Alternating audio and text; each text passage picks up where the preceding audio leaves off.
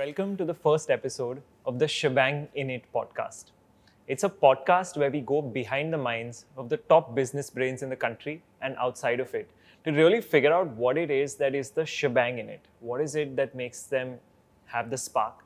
What is it that drives them? What is it that gives them the thought clarity and therefore helps them create the shebang in it? For the first episode, I'm really privileged that we had the opportunity to interview Satyaki Ghosh.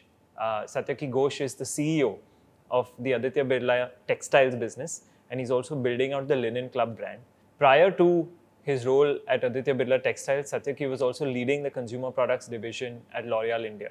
This podcast was particularly enjoyable because Satyaki goes a lot to talk about the other side, the power of listening and the power of really factoring in the opinion of the other side and how that can actually pivot business.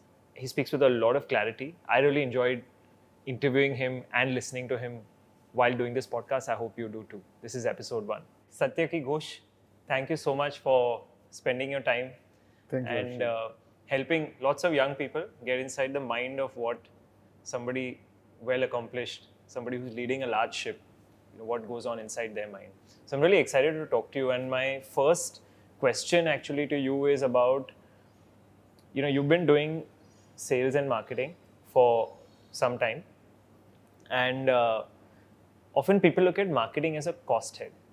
So what's really the value of marketing, and when does marketing really work? It's a very good question. Is marketing a cost center? Different companies, I think, look at it differently, and different industries look at it differently. Typically, marketing is a much bigger function in a high gross margin product. In a low gross margin product where advertising cost comes below that, your advertising or any kind of marketing activity funds are always lesser. These kind of companies think that marketing is a cost center. Could you just, for the benefit of the viewers, just explain what's the difference between a high gross margin product and a low gross margin, and what kind of industries are we talking about? So consumer product industries largely would be high gross margin products.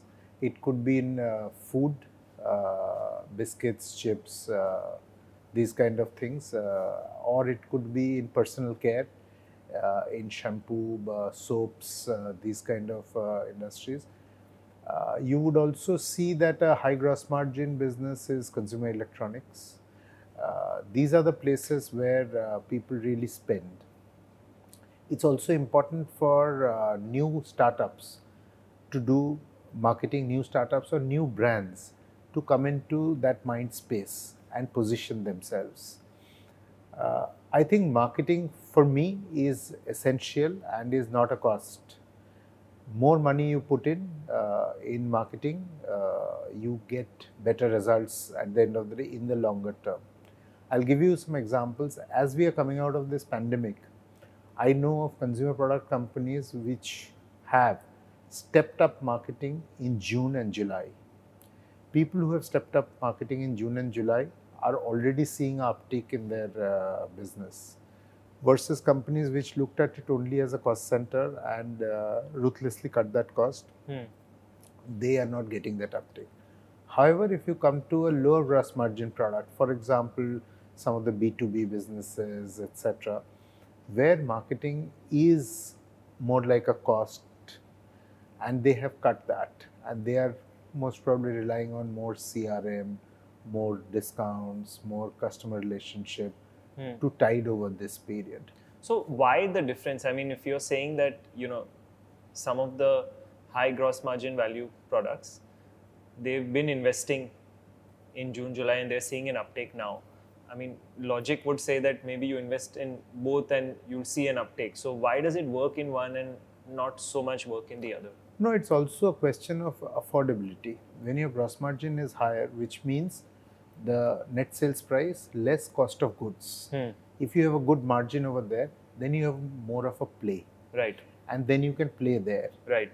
Typically, consumer goods have this because the influence, who you have to influence is public and general, which is consumers. And you have to reach them in different parts of the country, different parts of the world, maybe and you never know who they are and where they are. So you need a lot of marketing monies. Got it. And because you have bigger margin, you can afford that. Got it. In a more B2B business, you're not going directly to the consumer. You are going to the business who goes to the consumer. Right. So here you are going to educated people, purchase managers, buyers, etc., who may or may not get swayed by your marketing and brand image, who are really brass tacks on your prices. There's negotiation. So maybe you invest there and you get immediate results more. Right. So everybody is looking at immediate results. Somebody is looking at it through consumer marketing. Somebody is looking at it through customer marketing, Right. which the youngsters, they may not be able to see, but those companies are still doing it. CRM is marketing. So it's interesting, these two terms you speak about, consumer marketing and customer marketing. And, I think you spoke about another very good point about how far you want to cast the net versus how narrow the net is. And if you want to go far, then you probably go consumer. And you want to go narrow, then you go customer. Specific niche customer, then you go to those kind of customers.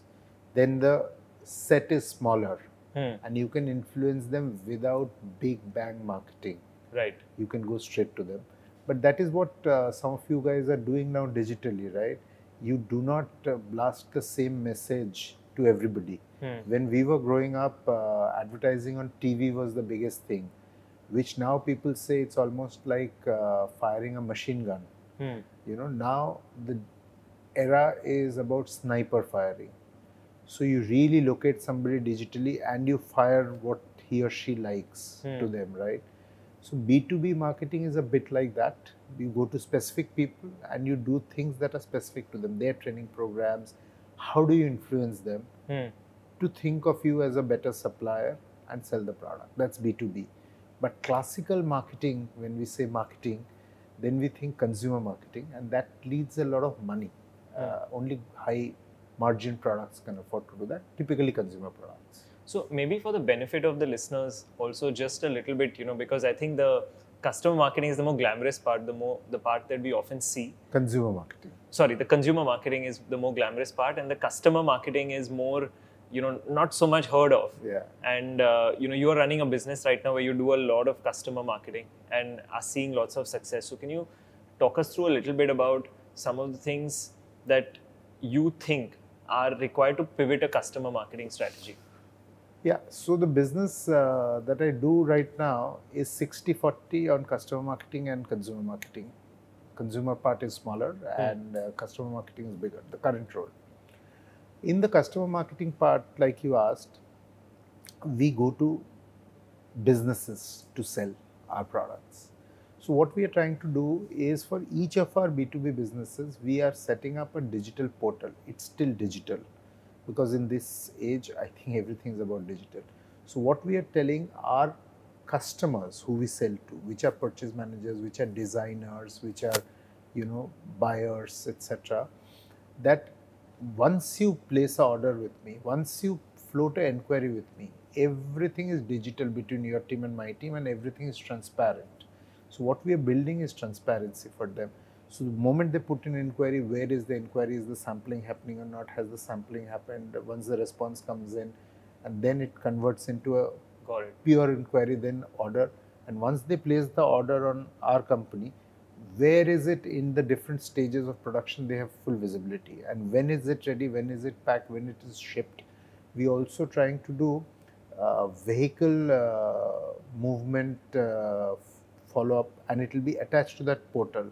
So as the vehicle is moving, let's say from my Gwalior factory to a customer in Bangalore, the customer can know that today it has crossed Indore and today it has crossed Kolhapur. So they know how much time is there before it hits their warehouse. Right. So they can promise, if they are the consumer marketing guys, they can do their consumer marketing, they can get ready that the product will be in my warehouse in 2 days. So the third day I can start advertising for it. So those are the kind of things that we are doing to keep our customers happy, and it is customer marketing. You don't see it, that customer and my team sees it, but it's still digital and it's still marketing. Right. So for a young person entering this industry right now, and they might like the customer marketing or the consumer marketing, what are some of the things that you think they should be watching out for? I know you speak a lot about this technology. what are some of the skill sets that you think are the key skill sets for a new workforce entering this industry? I think if somebody really wants to enter consumer marketing, which is much more glamorous, the skill sets required are consumer understanding. I think learning a bit of research techniques helps. Attending research meetings helps. Could be focus group discussions. It could be depth interviews. Could be whatever. Have you done a lot of research in your career? Yeah. And what were some of the things that, you have a reputation as a very good listener. So what were some of the things that you would do going into a research? Yeah, so the biggest thing, I think you spelled it out, Harshil. When you go to meet a consumer, your idea is only to observe and listen. So you take in as much sound bites as possible. You observe as many things in his or her personal space as possible that is allowed by that consumer, which helps you to come back and analyze the data in your mind. Of course, somebody records it and somebody, records the conversation, so you can come and listen to it 5 more times. But what you see there, how things are kept, when she gets up, what does she pick first? So you should observe everything. So from a marketing consumer point of view, I think what you need to learn, you can upskill yourself on research a little bit. I think if you're coming into workforce now, digital is absolutely required. You have to understand. And most of the youngsters today understand how social media works, etc., etc. But how to activate those kind of courses, lots of digital courses are available. I think whatever you are studying, you should do a little bit of digital courses on the side so that when you come in, you're prepared. Coming back to research, coming back to research, can I ask if there's been if you can recall any particular instance or an observation that you made which had a big impact on the way you marketed a product or the way you developed a product?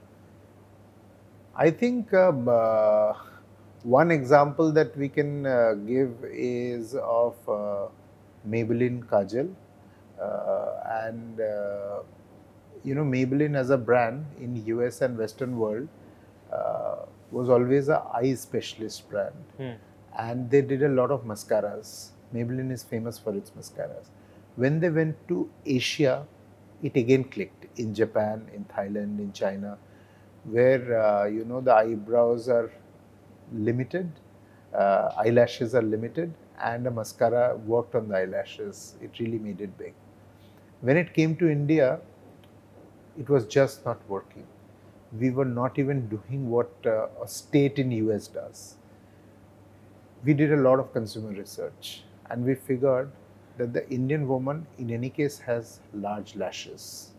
To the Indian woman, because of 10,000 years of conditioning, believes exactly how oil works on hair and hair color may be not good for hair. Chemicals go in.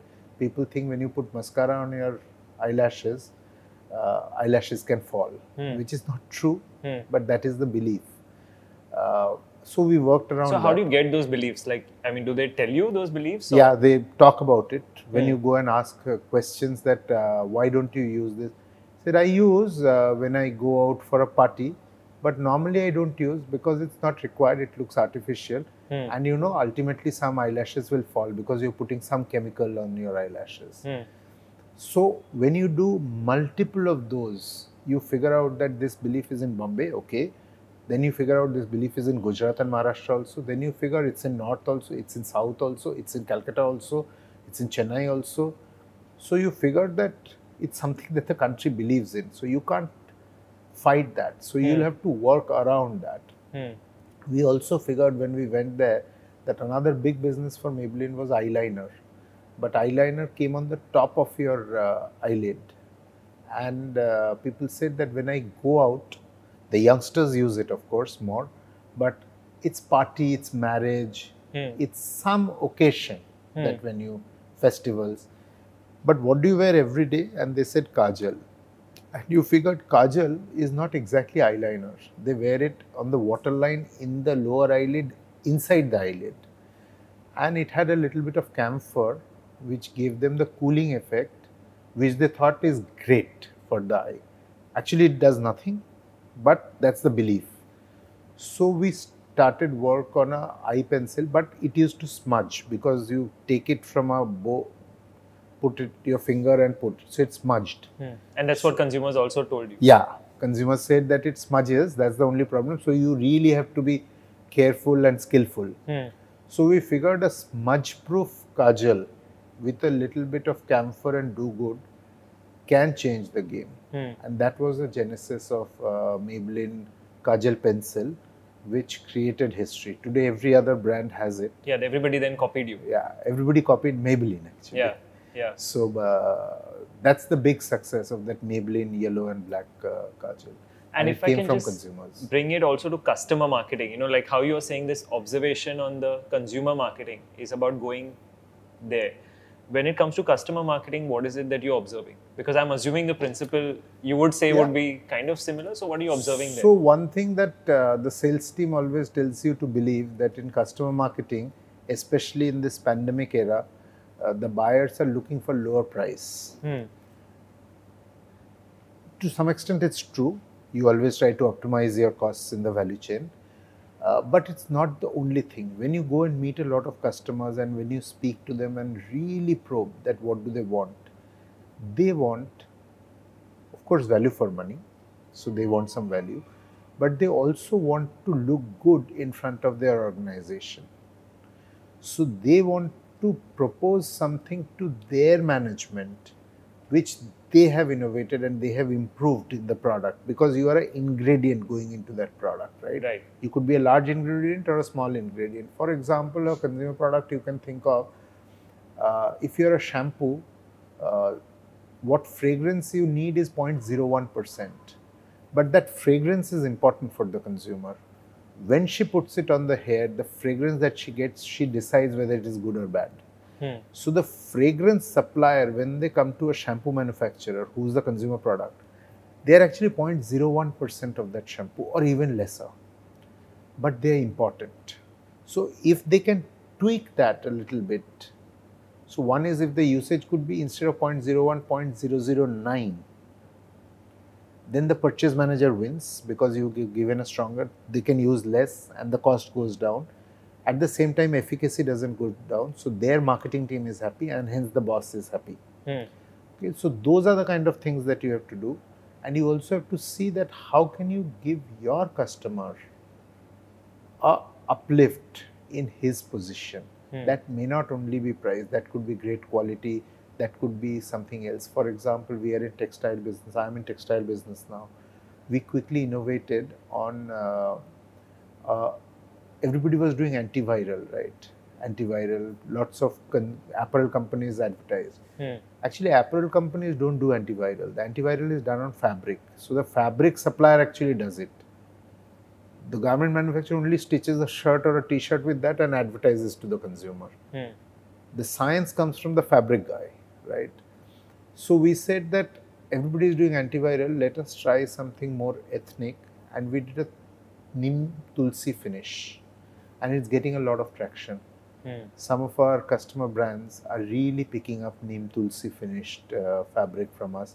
So in a stage where men's apparel is not selling, we are in that segment and we are not being able to sell.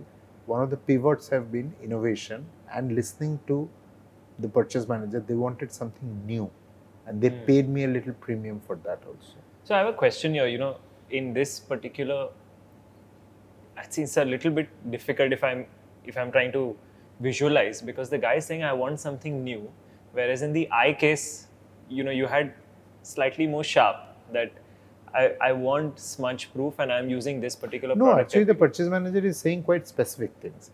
He is not only saying that I want something new. He is saying the consumers in our stores are looking for something safer. So can I have a finish that is safer? Then you look around what is available and then you innovate from there and speak to him that, okay, there is a chemical antiviral finish that I can give you, or there is a more natural finish. The natural finish will cost you more because the effort going into that is much more. Is that okay? So he was okay to give me that premium because he could differentiate your final product from a chemically finished antiviral to a more Indian way of ethnic Got it. cleansing. You Got know? it. So the discussion with the purchase manager actually keeps going on. You don't go speak to him and come and innovate. Actually, with a B2B business, you're continuously working together. You do something, you do sampling. He says, no, I want it a little bit like that. So you keep working, and your designers keep working with the apparel designers. So the design and the R&D team, they work hand in hand along with the sales and marketing team to create the proposition. Sales and marketing team creates the proposition and the commercials, right? But it's those R&D fellows and those designers that actually create the magic in a textile product. But you work hand in hand all the time. So this coming to the next question of, I mean, what I'm taking out from the skill, one skill which you really spoke about is this listening skill to be good in business. The second skill that you talk about is relationships. Yep. This other skill that is, you really touched upon it right now, is getting people to work together. And that's something you've been really good at, to get people to work together, especially when viewpoints are different. So what is it that you do for that, to get your various teams to work together? I mean, you have people right at the factory front and you deal with, the most fancy designers, and you work across the value chain. So when you're doing that, how do you stitch all this together? I think again, your listening skills come in a bit here. You have to hear what the designer is saying and what the factory line supervisor is saying, and there are a lot of people in between. Two is, I think you need to build trust, and trust I believe comes from transparency. So in a matrix organization where people don't report to each other, but they have to work together, I think more common meetings that you do, more this guy's problem you put to that guy and try to get a solution. Sorry, can you talk a little bit about this matrix organization, and do you see more of that happening in the country today? Yes, maybe for the youngsters, matrix organization, the older organization was 5 people reporting to a boss. There are 5 teams like that. So these 5 bosses report to another boss, and there are 3 teams like that. And so it goes up vertically. Ultimately, from a CEO, it goes to 5 people, maybe 5 people, it goes to 5 into 5, 25 people, and 25 into 25, 625 people. That was the organization. Today, the organization is no longer vertical. Today, for example, if you are a multinational marketing manager, you report to the CEO or general manager of your country. You report to the marketing manager of your zone, which could be Asia Pacific if you're in India. So you have a Asia Pacific, your brand head, who's your boss. You have the country head, who's your boss. And there could be a global brand structure where somebody is running the brand globally, and that could be your boss. And these 3 guys do not report to each other, and all 3 can have different points of view on a particular problem. So as a marketing manager, you need to align your zonal boss, who could be Asian. If you're in Mumbai or Delhi or Bangalore, maybe your boss is Indian. And the global boss could be sitting somewhere in Europe or US or whichever country that company comes from. So you may have a European, Asian, Indian sitting in 3 different places. All our bosses have different points of view, but you have to take your together. So this is the complexity of working in a matrix organization. But the advantage is you have a global point of view from maybe a European or American. You have an Asian point of view from an Asian guy, Chinese or Singaporean. And you have an Indian point of view. And any of these positions can also be held by an Indian, by the way. But different points of view. So it makes your work richer. Got it. So you work on the top on this matrix organization, but when you do your project as a marketing manager, you work with R&D. They don't report to you. You work with supply chain because your packaging material, etc., might be coming from supply chain, or outsourced material may be coming from supply. You always have to talk to the sales team because they'll finally go and sell your product. You have to talk to the advertising team because the product needs to be advertised. You have to talk to the research team. So you already see what is the complexity that you're handling. None of them report to you. In a way, isn't that good? Because people are not reporting to you. You have to put in that much more effort to make your argument seem intellectually convincing. It's actually good for better work. Collaboration skills have to also go up. So a person who cannot talk to a different sets of people may not be that successful in today's corporate world anymore. You have to connect at different levels with different sorts of people and get your work done, especially if you're in marketing. And what do you do to, I mean, now of course you've kind of become a pro at understanding various viewpoints, but what do you do in a scenario when somebody's got a contrarian viewpoint? Or like, what do you constantly do as a practice for yourself to ensure that you're able to accept all these viewpoints and also in a lot of cases call out the bullshit, because sometimes opening the gates means also nonsense can also come. So, how do you tackle that? I think everybody has to learn their way through this. You can only give some gyan, but I've also learned it the hard way. Initially, when you in your career, as you grow vertically, you get the next job and you get the next job because there's so many jobs available. So your promotions happen faster. You get new jobs. You start feeling that you're successful. You can, and you can start having a strong point of view. So in a meeting, you start thinking that what others are thinking are not important. I have been successful thinking like this, and this has to be the way forward. But as you mature, you figure that the others also have been successful in their own right. And more, actually, you can listen, or actually you can give them chance to talk is better. Then there is a skill set which is called getting your viewpoint aligned voluntarily, which means maybe you need a best friend in the group. You make somebody else talk about your viewpoint. Then you have 4 viewpoints. You support the viewpoint that you want to, but you don't spell it out as the first person. So you build a consensus towards that. Of course, your logic has to be strong, and finally your idea has to be the strongest. And I think a huge skill set is sometimes to step back and say my idea is not the best and your idea is better, and then go all out for it. Got it. One thing that I believed in life, Harshil, is that the discussion is till I'm on the table. Once a decision is taken, I get up, then you don't think it is his idea or my idea. Then you go as a team and execute that idea, which is the final idea. Got right? it. Got it. So in execution, you have to be disciplined. In ideation, you have to be broad and then bring it closer. But once you have an idea, you go for it. I want to also ask you about, a lot of young people today it's almost become media hype that you got a startup, and you chose early in your career. I mean, you built startups, you built businesses, but you said, I'm going to attach myself to large corporates and I'm going to build businesses for them. So the thing I want to ask you is why, and why did that startup bug never bug you? And right now, what's your viewpoint? I mean, I don't think that it's very essential only to startups. So, for people who want to go into large companies and steer large ships, what does somebody like you look at the start of their career? And, now that you're well into your career and you've reached a space of accomplishment, how do you look at those years back and kind of connect the dots? So many questions in that leading question, actually, small ones. I think why didn't I go for a startup is because when I was starting, which was 25 years ago, startup bug was not a big bug.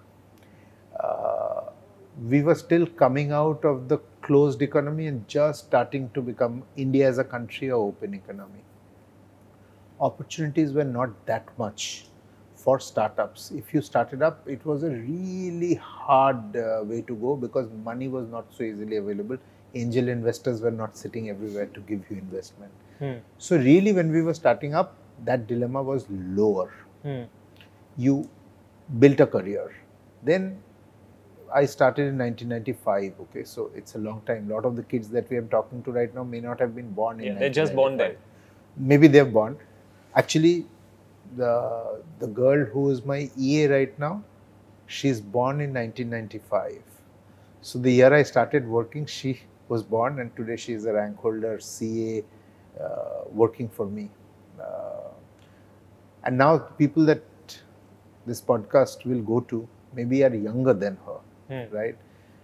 So So you don't remember those times. India started really growing between 98, 99, 2000. 95, India was still opening up. Rupee had become partially convertible, etc.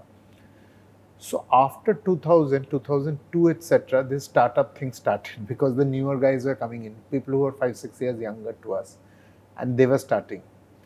And this really took off after internet took off actually. Let's say 2012, 13, when it took off. Then getting information was easier, getting funding was easier. So today there's a dilemma. In my case, the dilemma was lesser. I was already 6, 7 years into my work life when all this started, and maybe 10, 12 years in my work life when it became big, 2008, 9. So in my case, I think the choice was easier. In their case, the choice is more difficult. So my advice to startups are that, of course, the startup people will, some of them will look at you, how you started something, how you have started something else now, and how it is getting scale. And they must be thinking that you are a very successful entrepreneur. But my point of view is that for every successful entrepreneur, there are 10 people who did not succeed, who started with the same idea, did not succeed. So when you want to go into a startup career, you give yourself realistically, statistically, a 10% chance of success. And then it's your belief, your conviction, your idea, your discipline to take your idea forward in a good way. That brings that 10% to 15, then 20, then 50, then 70, and then you're successful, right? So for every Paytm success, every Book My Show success, there will be so many unsuccessful startups, right? So that amount of risk is there. When you attach yourself to a big ship and you try to learn through that, that risk goes down. So I think it depends on the risk-taking appetite of the individual also. As to which career he chooses. I don't think there's a good or bad here. Startup can fail, 90% chance, I think. A startup can be a decent business. You can be your own boss. You don't have to depend on somebody else. Yeah. But I think when you work in a large corporation, you get viewpoints from people who are 10 years, 15 years senior to you. You learn a lot of things naturally. In a startup, everything you have to learn yourself, right? And though you are the father of your idea and you drive and you don't have a boss and gives you a lot of freedom, etc., etc., learning takes time. For example, I know how many seminars you have attended to get the learning. Somebody, when you were growing, Harshil, at your age, if they had joined a big organization, these would have been given to him or her on a platter. So should you start a corporate career and after 7, 8 years, when you have the little sustainable money, when you have learned the first basics of corporate life, then you start a startup? That's another option. You don't start it from college because you get your best learnings. If you see at big business families, their children go and work somewhere for 3 years, 4 years before they come back and start their own business. I think that also comes from these kind of thoughts. So I think there are pros and cons. I know today's one of the kids things all want to do that I also see, particularly sometimes when I have the opportunity to speak to you and you say that I'm dealing with Thailand also, I'm dealing with the factory worker in Orissa also, on and so forth. So, you're also dealing with such a large cross section of people across the value chain, which I don't think sometimes you get as a startup. And ultimately, it's about the tools of your life and what you want to make of it. So I think that's another very interesting point. And actually, that kind of brings me to my next question on your dealing with people. I know you answered the matrix answer across the value chain, and I want to just put a little more emphasis because I think sometimes a lot of us sitting in air-conditioned India, we don't understand what's happening, at the factory front, for example. So I have two questions. I'll come to my second one about dealing with international markets. But my first one is about dealing with people at the factory front. In this period of time, it's been obviously a difficult period of time for them. So what are some of the things that are there general about them that you can teach us? And second is that in this period, what are some of the things that you've seen in them which are laud-worthy? So, the first thing that I want to tell the youngsters who are listening to this is that don't remain in a bubble.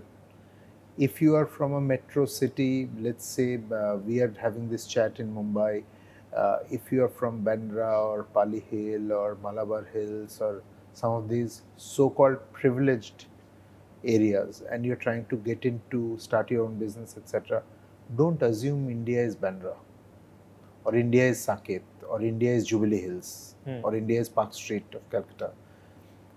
That's not true. India is actually a completely different country. So I would advise that when you start your own thing, travel a lot. And when you travel, you please meet people. Try to eat the local cuisine. Like, try to talk to that guy. If you have a cutting chai on the street and speak to that tea fellow, you'll get a pulse of the society that is working there. It's important. If you want to lead big teams in life, everybody won't be like you. Actually, it is very unlikely that everybody would be like you. People will come from different facets. The biggest example I would say is, in our times, is MS Dhoni. You know, where he came from, very humble background, from a small town, and how he has dealt with international media, his teammates who came from very privileged. I think it's a great example. But I also think that Saurav Ganguly is also a very great example because he came from a very privileged background. And how he dealt with all his team members, all of whom did not come from a background like Saurav Ganguly and still got the respect, shows the width. Where Saurav Ganguly came from, where Dhoni came from is not similar. But what they achieved is very, very similar. Because they understood the other side very well. So I think that is... that's critical, is understand the other side. Yeah, understanding the other side is critical. And it's a theme you speak about a lot, you know, in the boardroom also when you speak about the viewpoints, the matrix organization you speak about, and this at the factory floor you speak about a lot of understand the other side. No, I think lots of things are important. Actually, in the consumer also you speak about understand the other side. Yeah, I think it's very important. Look at this pandemic. When the pandemic opened, when the factories had to be opened, there were containment zones all around. One of our factories opened on 29th April. Now, these are large factories. 5,000-6,000 people work there. Wow.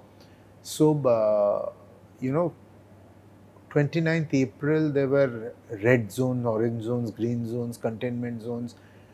They said if one person has it inside the factory, the fear factor was much higher than sitting here in end October, early November. April end was scary, right?